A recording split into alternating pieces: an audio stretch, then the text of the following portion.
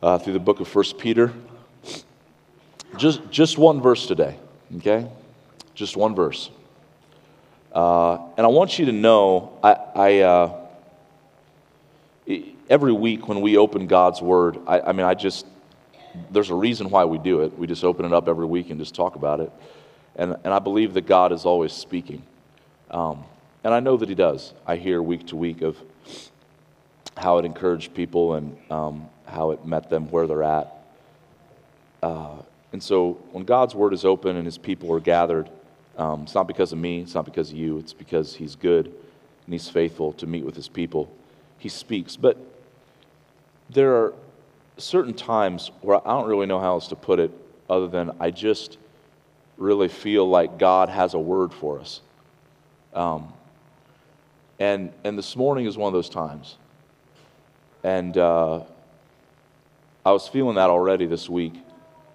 But then in our time of prayer this morning, I just felt like it was really affirmed just through a little article that Paul read that he usually just shares a little devotional thought or whatever before our prayer time and just the things that were being prayed.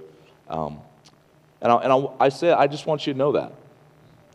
I just want you to know that I feel like God has a word for us here this morning. And again, I hope you understand what I'm saying, because I don't think it's necessarily more important than all the other Sundays, because I believe they are, but I just think that there are times where God just really wants to do something in our hearts. And I want us all to have faith, to believe Him, to do that for us this morning. Here's the one verse, okay? Pretty simple. 1 Peter chapter 2, verse 11. He says, "Beloved, I urge you, as sojourners and exiles, to abstain from the passions of the flesh, which wage war against your soul." Usually I read more verses than one, but since it didn't take that long, let's read it again, okay? "Beloved, I urge you, as sojourners and exiles, to abstain from the passions of the flesh, which wage war against your soul." Here's my question to you this morning as we get started and we just look at this one verse from God's holy word. Is how much this past week have you thought about the condition of your soul? How often this past week have you thought about the condition of your soul? Peter is a pretty good pastor. He wasn't perfect, but if you know anything about Peter's story and his commission by Jesus after he had failed, after he had denied Him 3 times, and then in the midst of that brokenness and in the midst of that failure, in John chapter 21, that's when Jesus calls him. And remember, He asks him 3 times, and do you love me? Do you love me? Do you love me? And each time, He says, feed my sheep, feed my sheep, feed my sheep. And Peter, as a good pastor here to the people that he's originally writing to and as to us this morning, here's what his concern is, and this should be the concern of any good shepherd and for each one of us as disciples of Christ, is what is the condition of your soul? What is the condition of your soul? And I just have a great burden this morning that I think many of us live this life, and not just this life in the world, but even this life as a Christian, continually more aware of and continually more concerned with a lot of other things other than the condition of our soul. And I know it probably sounds basic, but first and foremost, before we really look at what Peter's saying here this morning, we just need to come back and recalibrate ourselves to the reality that, guys, there is nothing more important this morning for your own personal joy and for the glory of God than the condition of your soul. Is that you are not just a body, okay? But there is an unseen, eternal part of you that is going to live forever somewhere. But I'm not just talking to those of you that don't have a saving relationship with Jesus Christ. I'm not just talking to those of you that aren't sure that if you would die today, where you would spend eternity, although I am talking to you as well. But Christians, what is the condition of your soul this morning? Have you thought about the condition of your soul at all this past week? Or has it all just been outward in this world while your soul is being destroyed? Jesus said in Matthew chapter 10, verse 28, he said, "Do not fear those who can kill the body but cannot kill the soul. Rather, fear him," and he's talking about God, Almighty God. "Rather, fear him who can destroy both soul and body in hell." In Matthew chapter 16, Jesus said, "If anyone wants to come after me, let him deny himself, take up his cross, and follow me. For whoever would save his life will lose it, but whoever loses his life for my sake will find it." He says this, and here's the logic behind that command. "For what will it profit a man if he gains the whole world and forfeits his soul? Or what shall a man give in return for his soul? For the Son of Man is going to come with his angels in the glory of his Father, and then he will repay each person according to what he has done." In being an obedient disciple of Jesus Christ, Jesus also said this. He summed up the entire Christian life in what we're to do. One of the Pharisees asked him, they said, "Teacher, what is the greatest commandment in the law?" And he said to them, "You shall love the Lord your God with all your heart and with all your soul." What's the condition of your soul this morning?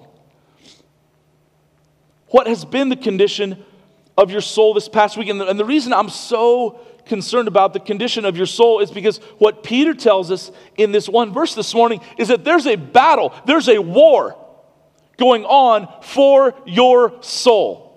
And if you don't acknowledge that the battle is going on for your soul, that makes no difference. Your soul is still engaged in the battle. It's just that you're not actively engaged and your soul is probably getting destroyed. It's probably getting torn up. So to just ignore it and say, well, I don't really want to deal with that. I don't want to acknowledge that there's a battle. Well, it doesn't matter. Nobody can abstain from being in the battle. It's just whether or not we're going to be actively involved in the battle. And guys, God is so good to give us His word that in this passage, as well as many, many, many others, He's concerned about our soul. Very briefly, I don't have time to unpack all of this, but just so that we're on the same page a little bit. Historically, when talking about human beings in the church, theologians have kind of, you either fall into one of two categories, and there's good people on both sides, but you have what's either called dichotomy or trichotomy. Dichotomy is just simply that there's just two parts, there's the outer man and the inner man. And it's just kind of more of a general way of just there's the body and then there's the inner man of the heart. And that's true. I would lean more towards what would be called trichotomy, that there's not just the outer man and the inner man, but that the inner man is divided into two parts, that there's body, soul, and spirit, okay? And again, I'm throwing a lot at you here, but I'm just letting you know where I'm coming from as I'm talking about this morning. I don't have time to build out the foundation and show you why I believe all this, but I believe that we're body, soul, and spirit. I believe that if you've been born again, if you've put your faith and trust in Jesus Christ, the Holy Spirit comes to live inside of you and indwell you, is that your spirit is now made alive and perfect forever. And your spirit, according to Ephesians chapter 2, verse 6, that God raised us up and that you are seated with Him in Christ in the heavenly realms. So just like Jesus is in heaven, and again, if you're familiar with the Bible says both these things. Jesus is seated at the right hand of God, but Jesus also lives in my heart. Okay, I know that's hard for us to grasp, but that's what the Bible says is true. In the same way, I'm here on this earth and my spirit is in me, but my spirit is also seated with heaven in Christ. Okay, both are true. Your spirit is alive eternally. It's perfect. That part of you is completely made new. Okay, your body is wasting away. Someday after we die or Jesus comes back, we'll receive a new body. But the soul is kind of like this middleman, and you have this fleshly soul, and your soul is then made up of three parts: your mind, your will, and your emotions. As we're going to see here this morning, gives into these fleshly desires, or your soul can be in obedience to the Spirit coming through your mind, will, and emotions, out then through your body, and loving people in the world and living the life of obedience that God calls us to live. So does that make sense? I know I just threw a lot at you there in a little bit, but I just want to let you know that when we're talking about the soul this morning, I believe what it's talking about is, as you break that down, is our mind, our will, and our emotions. Just to kind of lay a groundwork as we talk about this. But here's what Peter says, is that there's a battle going on for your soul. There's a battle going on for your soul. And this battle, and what I want to do is just point out a few observations and then just give one very practical kind of action step for us at the end. But first of all, this battle for your soul is not a battle with demons, but it's a battle with desires. Okay? It's not a battle with demons, but it's a battle with desires. Now, listen carefully. For those of you that are familiar with the Bible definitely talks about the demonic. It talks about angels and demons in the spiritual realm and attacking you, and that's very real. And because we believe the Bible, we believe that to be true. It's not a fairy tale, it's a spiritual reality. Ephesians chapter 6, Paul says, "Finally, be strong in the Lord and in the strength of his might. Put on the whole armor of God, that you may be able to stand against the schemes of the devil. For we do not wrestle against flesh and blood, but against rulers, against authorities, against the cosmic powers over this present darkness, against spiritual forces of evil in the heavenly places." So when I say, though, in this verse that the battle is not against demons but with desires, I'm not saying that there's not a battle with the demonic. I'm just saying that's not specifically what Peter is talking about here. Peter would not deny that there's a battle with the demonic. My point is just simply that primarily what the battle that Peter is talking about in this one verse is a battle not with demons but with desires. Again, look at the verse. He says, "I urge you as sojourners and exiles to abstain from," here it is, "passions of the flesh." Passions of the flesh. Okay? Let me break this down. The word passions comes from the Greek word epithemia, and here's why I say that. The Greek word themia, it's a compound word. The word themia, it literally means passion or heat, or almost to the point of boiling. Okay? So there's an intensity, a passion, a desire. But then when you put the prefix on it, epi means over or upon or above. And again, the reason I'm breaking this out is not just to sound, smart with the Greek or something, but the weight of the word, it's not just a passion or a desire. It's like an over passion. It's an over desire. It's super intense.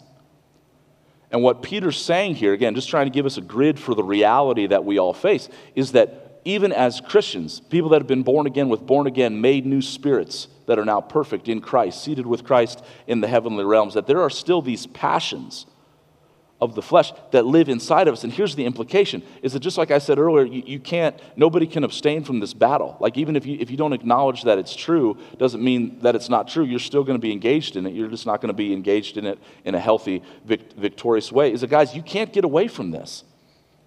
Because it's not outside of you in some ways as the demonic is, although that plays into you, but it's inside of you. These passions, and they're passions of the flesh. And the word for flesh here is a word that's used throughout the New Testament. The Greek is sarx, and it's this idea of having an animal-like nature or an animal-like tendency. And so again, this is informative for us and helpful for us in being obedient to this and watching the condition of our souls, because maybe you're not aware this morning that because of your sinful nature, because we were born into Adam when we're all born, and we inherited this sinful nature, conceived in sin, each one of us, even from our mother's womb, is that you have a mindless, animal-like tendency inside of you. You can say, that's not true, and I'd say, just watch the news. Just watch the news. That all over the world you see evils being committed. But you don't just have to watch the news, right? Each one of us this morning is aware of our own hearts. And each one of us is aware of our own souls. And each one of us is aware of the places this past week where we have not just done evil, but where we've done evil and then we've tried to hide it. We've tried to cover it up. And nobody else might know, but you know, and God knows. And the real symptom of an unhealthy soul, of a soul that's getting torn up in this battle, is not just a soul that gives in to sin. We all do that. I'm not saying so. I mean, we need to overcome that as well too. But the real sign of a sick soul is when you give in to sin, but you make intentional effort to cover it up, to hide it. We all do it. I know it's not comfortable to talk about, but Peter wants us this morning to pull back the veil and to be honest, and for each one of us to take a look at our souls and what's going on. This battle is not with demons, it's with desires, these passions of the flesh, these passions of this animal-like, mindless darkness that lives inside of us. The Bible would testify to this over and over. Just let me give you some more Bible. James chapter 4. Actually, let's go James chapter 1 first. It says, let no one say when he's tempted by God, I'm being tempted by God. Or let no one say when he is tempted that I'm being tempted by God. For God cannot be tempted with evil, and he himself tempts no one. But each person is tempted when he is lured and enticed by his own desire. Then desire, when it has conceived, gives birth to sin, and sin, when it is fully grown, brings forth death. James chapter 4 as well says, what causes quarrels and fights among you? Is it not this? That your passions are at war within you. You desire and you do not have, so you murder. You covet and cannot obtain, so you fight and you quarrel. You do not have because you do not ask. You ask and you do not receive because you ask wrongly to spend it on your own passions. You adulterous people, do you not know that friendship with the world is enmity towards God? And guys, we have all these passions, and I don't know, we can never give ourselves any excuse for the world in which we live, because Christ and his great and precious promises and the presence of the Holy Spirit that he gives us and the good news of the gospel, it is always enough. It is always enough. It is always enough to live victoriously. But I do think you can make a case that throughout history, we live in a society in this day and age in the West, in America, that where, I mean, if this was true back then, for Paul and for Peter and for the people in the New Testament without their iPhones and without all the technology and all that stuff, it's definitely true for us. Jesus, in kind of the granddaddy of all the parables that he told, the parable of the sower. Remember, he talks about the sower goes out to sow seed. It lands among 4 different types of ground. You've got the hard ground, the rocky ground, the thorny ground, and the good ground, which are conditions of people's hearts. And this is the condition of the thorny ground, what the thorny ground represents. Mark chapter 4, he says to the ones that were the seed that was sown among the thorns, he says, they are those who hear the word, listen, and they hear the word, they receive it in some measure. But, listen, the cares of this world and the deceitfulness of riches, and I love this one, and the desires for other things. It's pretty broad. The desires for other things, they enter in. And what do? They choke the word. They squeeze it. It's a frightening condition. That in some measure the word has been received. Yes, Jesus died for my sins. Yes, Jesus loves me. Yes, I asked Jesus into my heart. But there is no fruit in their lives. There is no fruit on the vine. There is no life. There is nothing that is honoring and glorifying to God. Why? Because desires for other things, whatever those things may be, have entered in and they have choked it out. And the reason that the desires are allowed to enter in is because we love it. Because we still have this part of us that is broken and not fully healed yet. And the exhortation of the Word of God and of Peter this morning by the power of the Holy Spirit is that, brothers and sisters, we have to abstain. We have to fight against it. We have to say no. We have to be intentional. And my question to you this morning is, this past week, as you look at your life, or this past month, or however big of a chunk of time you want to look at, Are you actively engaging these passions of the flesh? Now listen, here's the other observation from the text, is that this battle, it's not just like a sniper sitting back and every now and then just kind of picking you off. That's what the devil does. That's kind of the imagery in Ephesians chapter 6 of the devil. He shoots these fiery arrows. He's just waiting. Got him. And he kind of snipes us. But that's not the imagery here.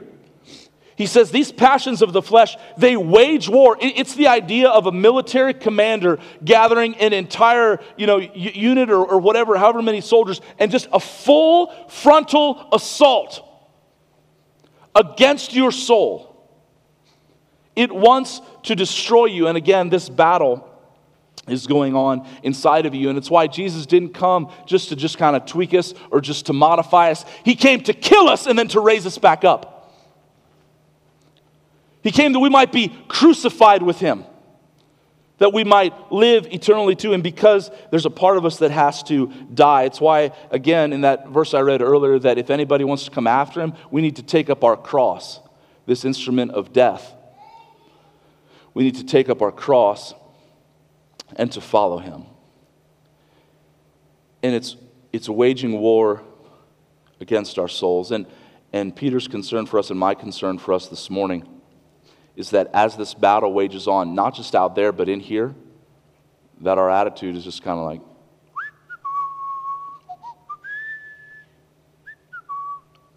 and we're just kind of taking a walk in the park.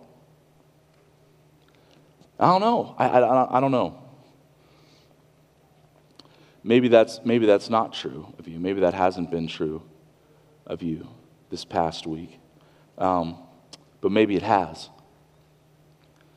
And again, God in his mercy and in his grace and in his kindness to us, if I just had to sum up what Peter's saying here when he says to abstain, here's all he's saying. Wake up! Wake up!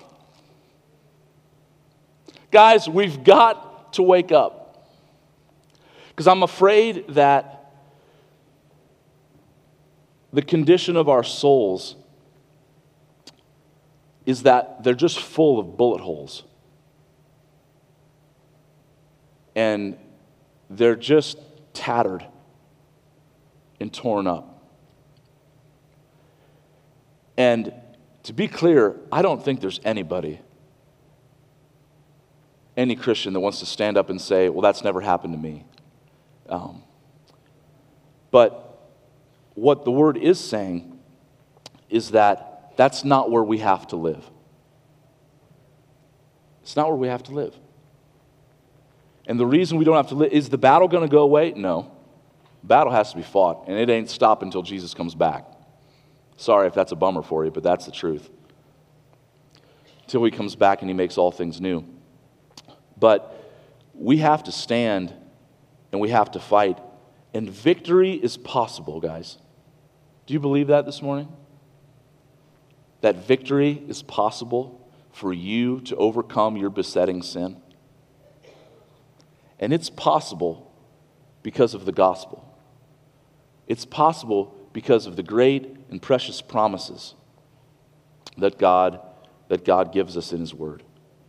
But we have to be willing to engage. We have to be willing to fight. If you guys have anybody who's ever helped coach a sports team of any sort, of kids, there's sometimes when you're coaching kids, it's like you spend time with them every day consistently in practice. And there's good days and there's bad days, and sometimes kids, it's kind of like they're just kind of out to lunch and in la la land. But there's other days where they're fully engaged, and you know what they're capable of.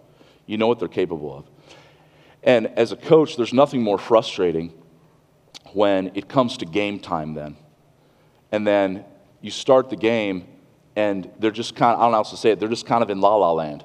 You know what I mean? And they're just kind of like going through the motions, and I'm a basketball guy, so if they're making a pass, but it's a lazy kind of lollipop pass, and it's not hard. They're not making good cuts. They're not, they're not checking out, when a shot goes up to get the rebound. They're just kind of going through the motions.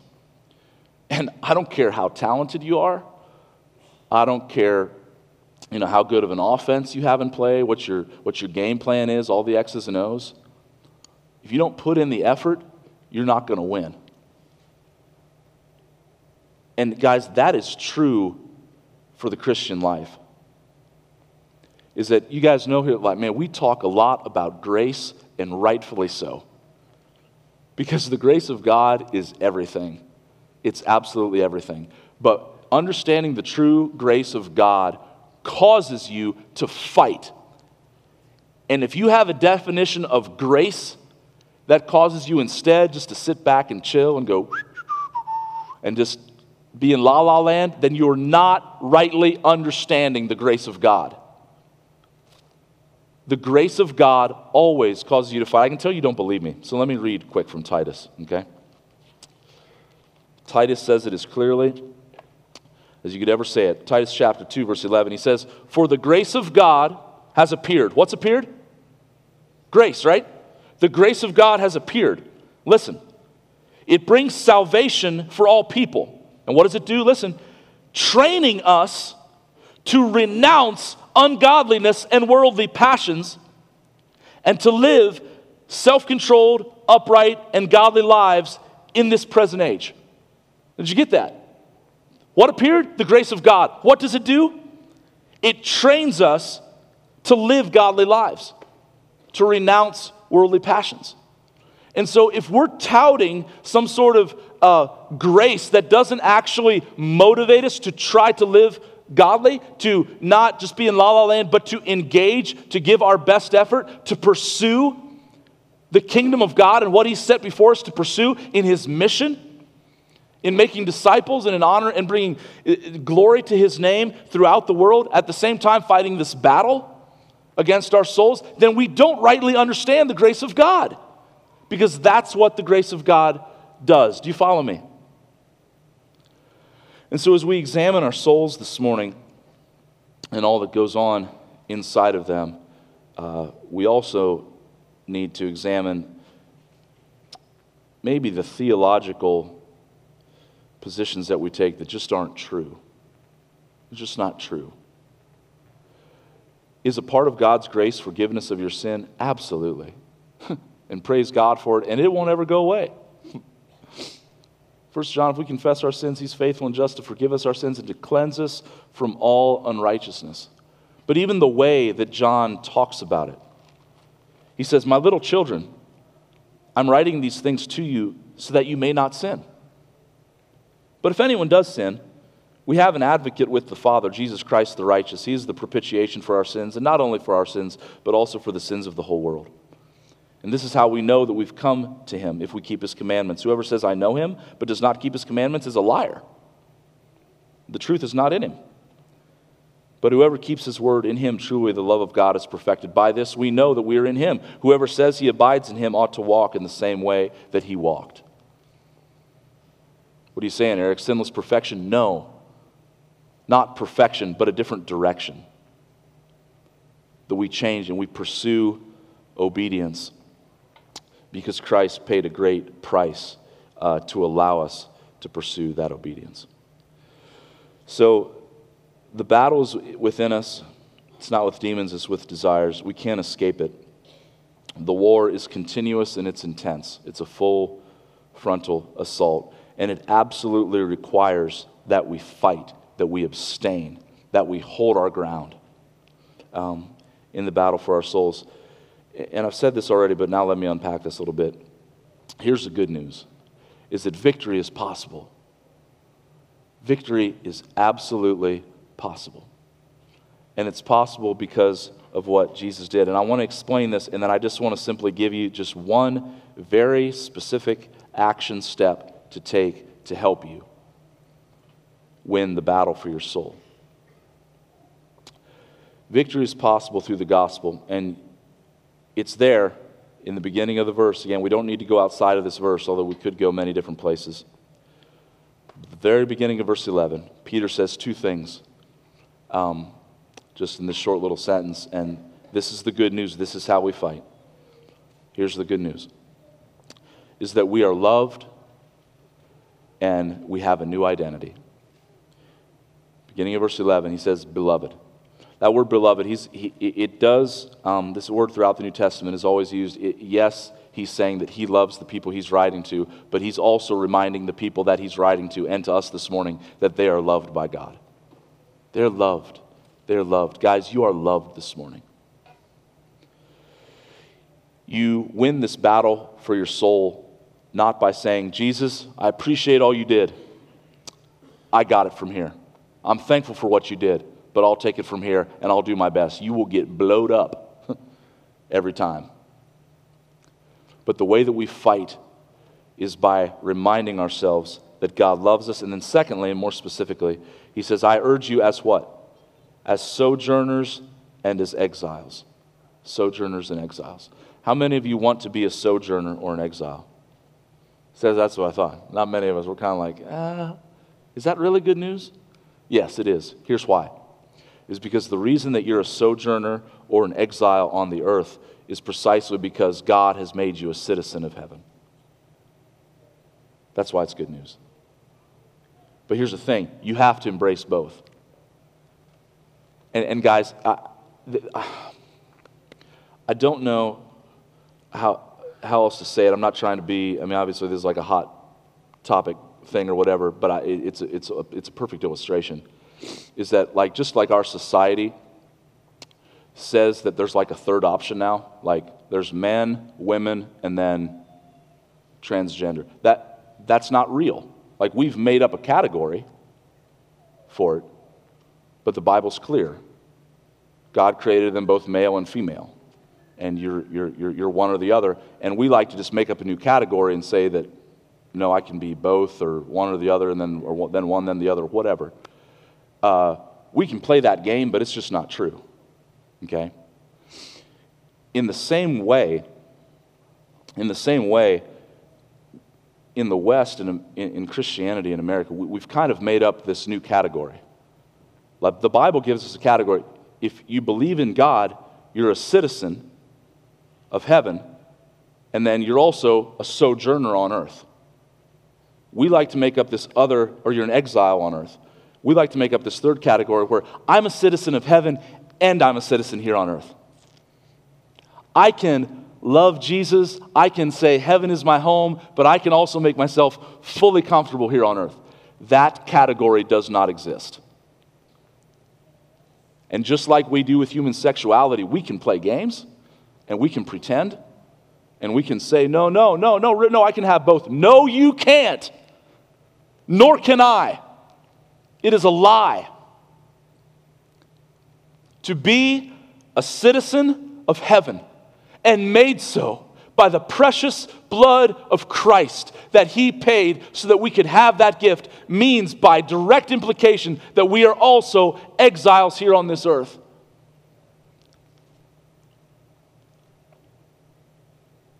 And it's good news, even though it kind of rubs us the wrong way. And guys, if we're going to do battle for our souls, if we're going to win the battle for our souls, if we're going to have souls that are whole and that are healthy, then we have to embrace this part of our identity. We have to embrace that to be a citizen in heaven, to be a citizen in the kingdom of God, to be a child of God means that we are in exile here on the earth. And that we cannot love the world or the things in the world. Because if we do, just as I said earlier from that parable of the sower, these desires for other things are going to choke out our souls to where, honestly, here's the thing that's so terrifying about that parable of the sower, is those people that are choked out by the weeds. What happens on the day of judgment? Like, I'll be honest with you, I think the Bible and I think Jesus leaves it kind of ambiguous for a reason. What happens? What happens to these people that honor Him with their lips, but their hearts are far from them? Are they the people that Jesus said there'll be many on that day that say to me, Lord, Lord, did we not cast out demons in your name and do many great works in your name? And He said, depart from me, I never knew you. See, I don't know. But that not knowing is supposed to terrify us. And it's supposed to cause us to turn and to examine our hearts, to examine our souls and say, God, Lord Jesus, please make my soul whole. I want there to be fruit on my tree, in my life, for your honor and for your glory. But in order to do that, we have to embrace this identity as, yes, citizens of another world, but exiles here. Hannah and I are in the process right now of the early process of trying to buy a house. We've been renting for the last couple of years. And, if you guys know my wife, she was set up at the Vintage Fair this past week and had her little booth and has her little store back in Winesburg. And, she's a little Miss Queen decorator lady, Our house always looks nice. But we've been renting for the last couple of years, and she's made it look nice, even though it's not fully ours. But there are some things that we've just not done, that we've just not invested in to make that our home. Because it's not. It's not our home. And so to fully invest and make everything just the way we would want it to be would be foolish, because it's not ours. But we already have plans, Lord willing, that if everything goes through here and we buy this other house, of all sorts of things that we're going to change, all sorts of investment that we're going to make, all sorts of things that we're going to make just the way we want them, because that's our home. That's where we're going to live. And I think you guys see the parallel. Is that, guys, in the end, we so work against our own joy. You work against your own joy when you try to make yourself at home here on earth and give absolutely no care to the thought of your soul. Jesus wants your soul to be whole, to be healthy. And it's possible because of what he's done. And the way, again, that we gain victory is by simply reminding ourselves of this truth. That's why Peter, in this text, what's he doing? He's reminding them of this truth. Again, he's giving the command is, abstain from the passions of the flesh. But how? Beloved, I urge you, as sojourners and exiles. He's reminding them of their identity, to abstain from the passions of the flesh. You remember last week, there are no two richer verses in all of Scripture than chapter 2, verses 9 and 10. Peter just rattles off in rapid machine gun style all these things that are true. And this is just the tip of the iceberg, that we're a chosen race, a royal priesthood, a holy nation, a people for his own possession, that we've been called out of darkness into his marvelous light. Once we were not a people, but now we're God's people. Once we had not received mercy, but now you have received mercy. Peter's showing us here how to abstain, how to fight this battle. You preach the gospel to yourself. That's how we overcome. But here's the one practical action step. I just want to end with this. Cold turkey. And we'll just be done. And if you don't choose to do it, that's okay, but I really think it will help you. Okay? In the battle for your own soul and the assault that's going on there for each one of us, is I want you to find at least two people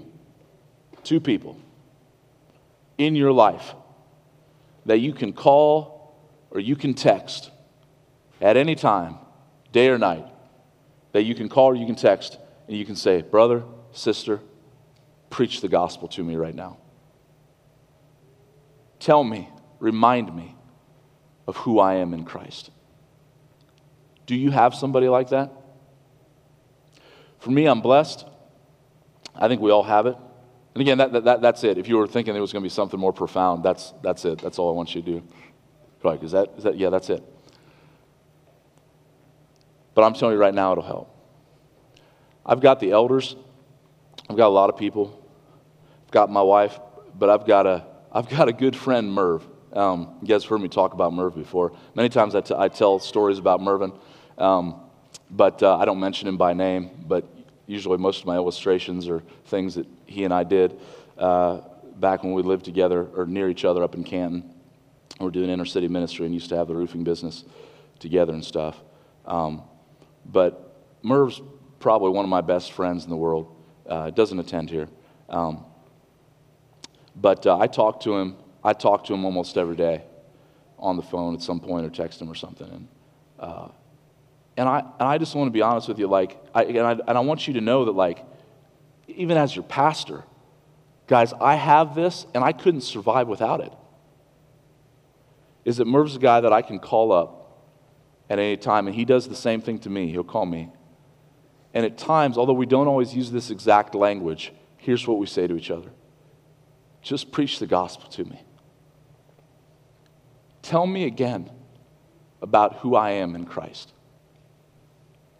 And always, whenever I ask him to do that, he reminds me of what's true about me because of what Jesus did for me. That he has no problem telling me, Eric, remember, you're loved.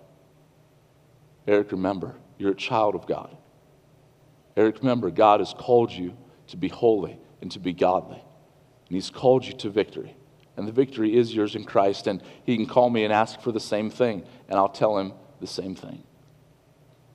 I don't know if you guys have ever thought about that before, because I know one of the things I'll say a lot is, and I just said it a little bit ago, that we preach the gospel to ourselves.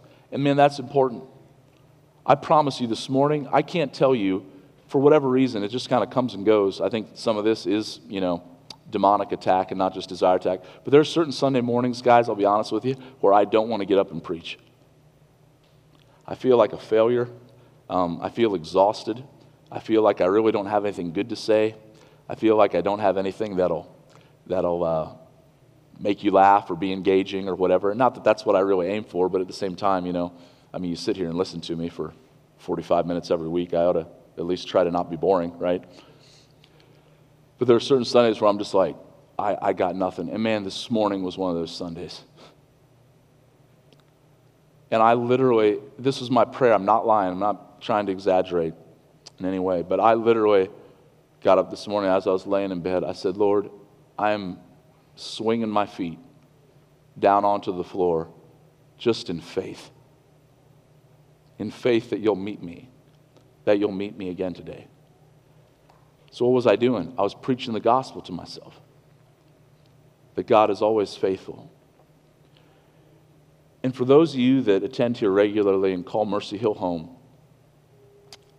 as one of your elders and pastors, and one of the things we're constantly doing is just evaluating the culture of our church. Is, guys, something that we do an okay job of, but we have so much room for growth. So much room for growth. Is that whenever somebody enters this building, or we're together in a small church during the week, or at the E2 course tonight, or the gospel class, or whatever it is that we're doing, youth group, whatever, that every single time we come together, every single one of us ought to be reminding each other of the good news as it is in Jesus. That if somebody walks in here on a Sunday morning and the only person that they've had tell them that Jesus loves them and that there's hope, if the only person that tells them that is me from this pulpit, then I want to tell you something. We failed. We failed. It is the job of every single believer, disciple of Jesus Christ, to be involved in their local church in a way that they are regularly speaking the truth in love. And the truth in love is the truth as it is in Jesus. The truth that he loves them and cares for them, and we need to be reminding each other of that. Worship team, you can come up and we'll close. I've kind of gone way off script here at the end. But again, guys, it might not sound profound, but in everything that we talked about this morning, and in thinking about our souls and in winning the battle for your souls, I want you to find two people that you can call or text at any time. You don't need to explain. They're not going to ask for an explanation, although maybe sometimes it will just because they love you. But that you can just say, brother, remind me of who I am in Christ. Sister, preach the gospel to me. Remind me of all that Jesus has done for me. And then as we close, I just want to remind you of the words of Jesus. That this morning, as we've been thinking about our souls and just the condition of them, is that Jesus, one of the greatest invitations that he ever gave was an invitation to your soul. Is that Jesus said, "Come to me, all you who are weary and tired, heavy laden, for I am gentle and I'm humble in heart." And here was his offer, here was his invitation.